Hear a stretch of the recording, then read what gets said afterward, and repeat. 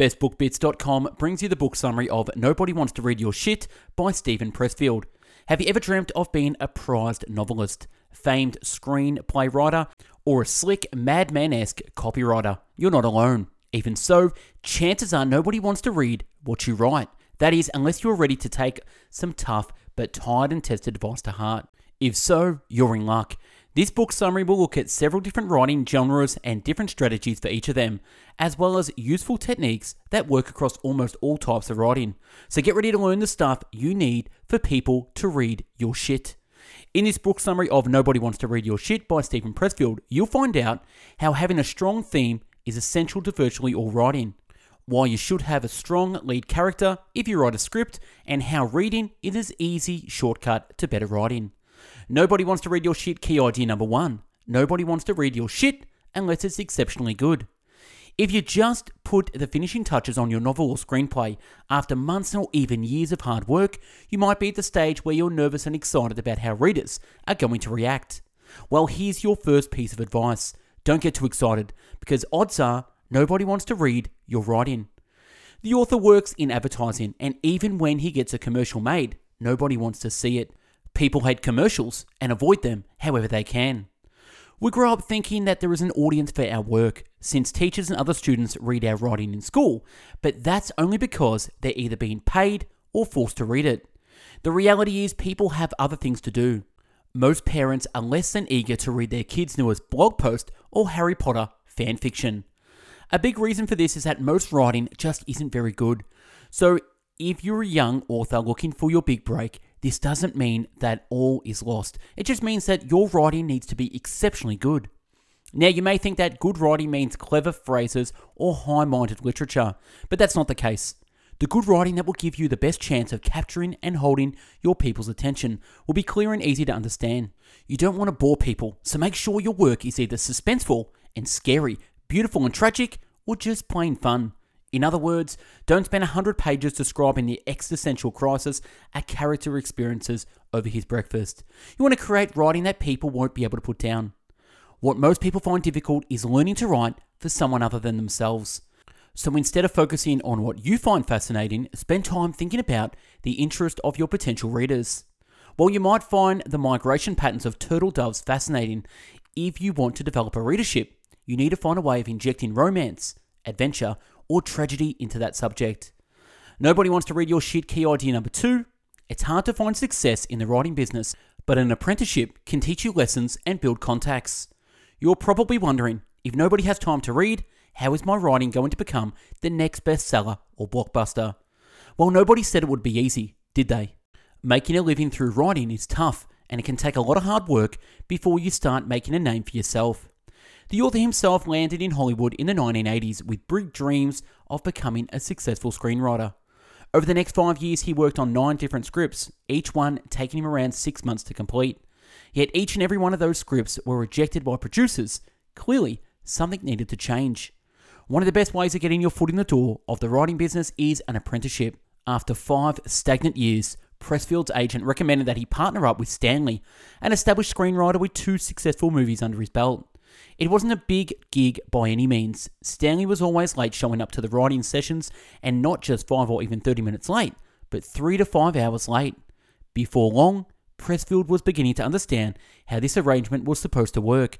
He would do all the hard work so that Stanley could swoop in, make a few brilliant changes, and call it his own. While this might seem unfair, Stanley did know how to make a successful script, and he had plenty of Hollywood contacts that could make life a lot easier for the author. It's just a fact of the business that a writer might have to slave away as an apprentice before they learn the tricks of the trade.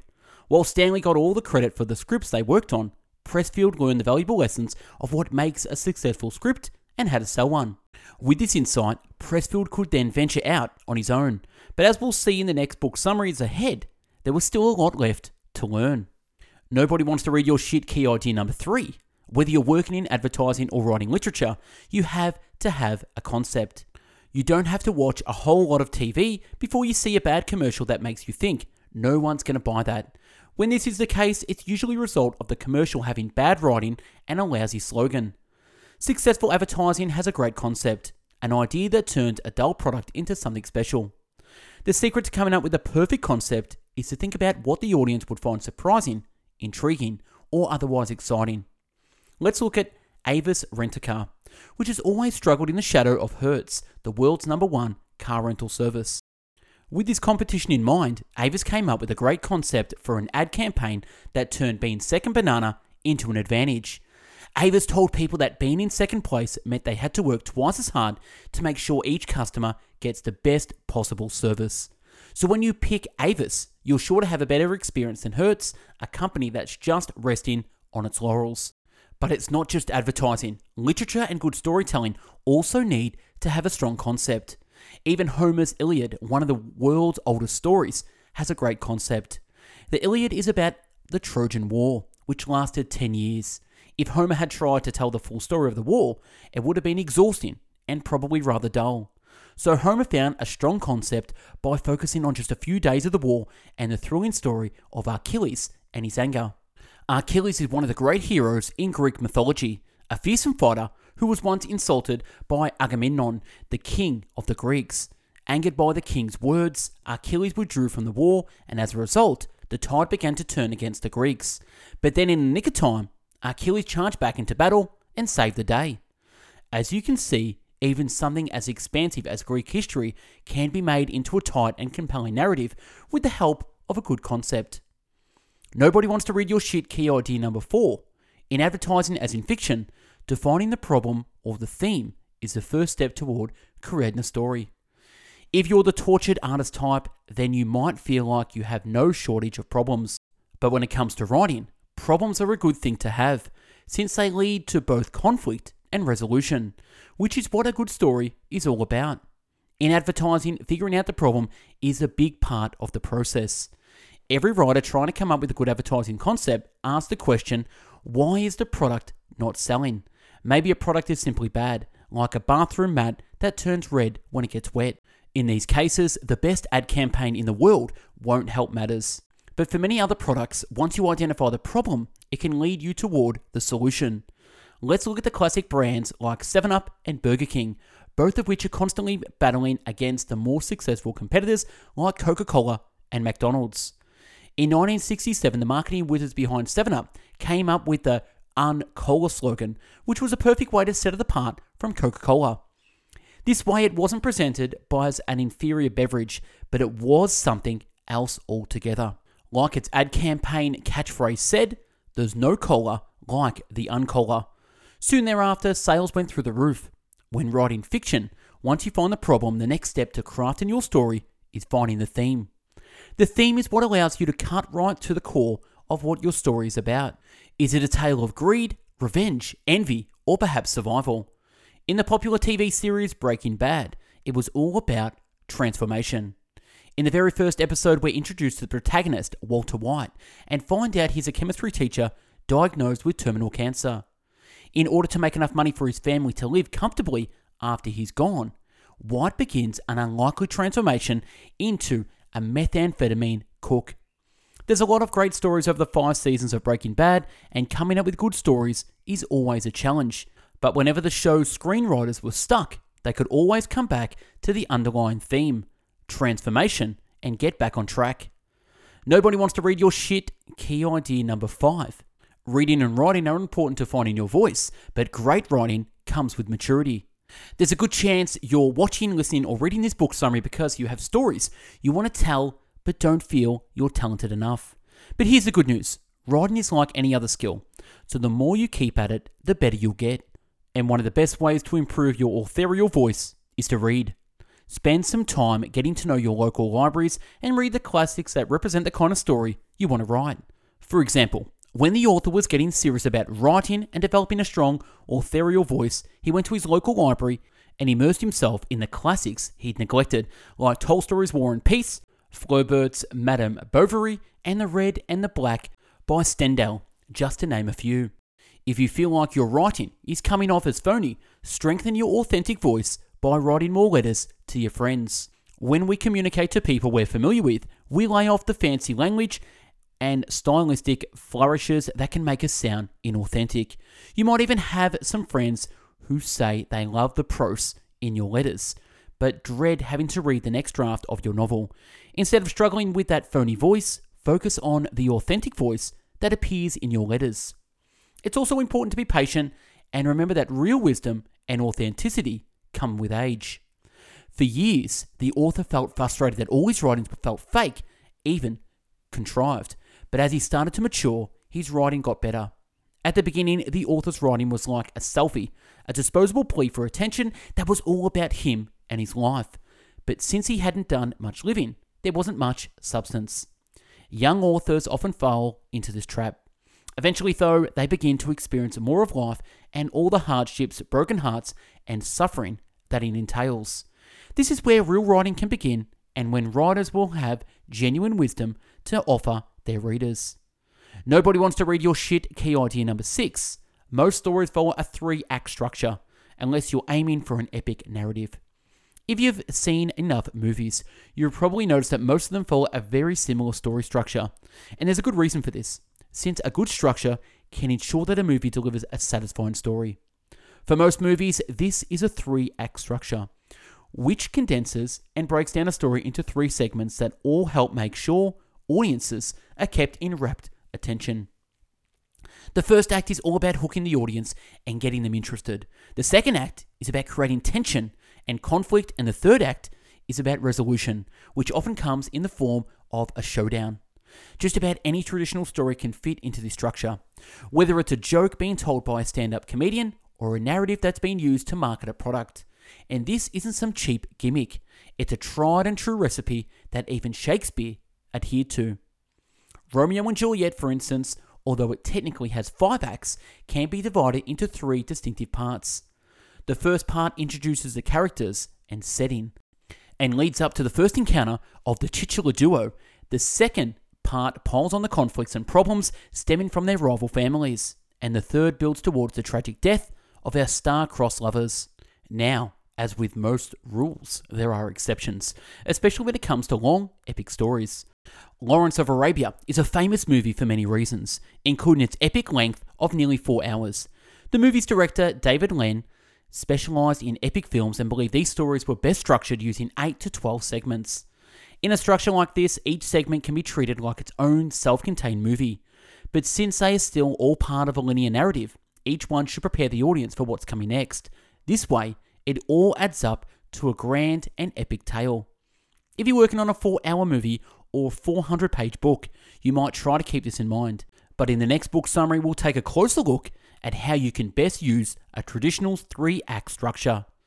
Nobody wants to read your shit. Key idea number 7. Your first act hooks the audience. The second act highlights the villain, and the third act delivers the climax. One of the reasons Star Wars was and continues to be so popular is that it draws audience into a whole other world, making them leave the theater with a feeling of wonder and amazement. If you want to carry your audience off to another world, you first need to hook them, and this is what the first act of your story should do. Now, at the same time you're hooking your audience, you also need to kick off the plot of your story. Let's see how David O. Russell's Silver Lining Playbook managed to do this. The first act introduces us to our hero, Pat Solitano, as we learn about his psychiatric issues and obsession with getting back together with his ex-wife. Pat is then invited to a dinner party where he meets Tiffany, a charming but equally unstable woman. The first time Pat and Tiffany met is the precious moment when the plot truly begins. It's also when the audience gets hooked. We know that these two are going to fall in love, but we don't know how Pat is going to overcome his obsession with his first wife. Moving on to the second act, this is a good time to focus on the villain or antagonist. You're introduced to the hero in the first act, so now you can create a clear conflict by introducing the details of the villain and let them get the upper hand, if only for a moment. In Christopher Nolan's The Dark Knight Rises, after re-establishing Batman, it's the Joker who takes center stage in the second act. In other stories, the villain might be some other inner or outside force, like an approaching hurricane or an economic crisis, or even some internal demons within the hero. By the end of the second act, the stage should be set for the third act and story's final showdown. In Bridget Jones's Diary, this came with the revealing of important information. Bridget Jones, the protagonist, finds out that her love interest, Mark Darcy, isn't actually in love with another woman, only for Darcy then to find harsh words about him in Jones's diary. Can love triumph above all? Nobody wants to read your shit. Key idea number 8. Great actors are attracted to complex characters and important themes. If you want to write a movie that will be brought to life with the help of a megawatt star power like George Clooney and Jennifer Lawrence, then makes sense to write something that will appeal to those actors, right? To pull this off, you need to win them over by creating truly memorable characters. Let's say you want Tom Hanks to be the male hero in your film. Remember that this was the man who played the lead role in Forrest Gump, Sully, and Philadelphia, all of which are movies that featured a unique character with depth and nuance, thus allowing him to give a memorable performance. Or think of the characters that legendary actors Diane Keaton and Jack Nicholson played in Something's Gotta Give, characters that were layered, well-rounded, and worthy of their talents.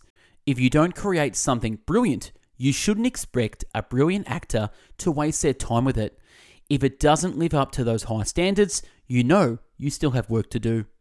One of the secrets to writing a great character is finding a meaningful theme that supports a memorable, larger-than-life performance. A lot of popular movies are filled with car chases and sex scenes, but if you want something award-winning and memorable, you need to go deep. Out of Africa won 7 Academy Awards, including Best Picture, and the character of Baroness Karen von Blixer was played by the award-winning actress Meryl Streep. She was drawn to the role because the movie touches on complex themes about how everything in life is fleeting, including our relationships and our dreams of creating something meaningful.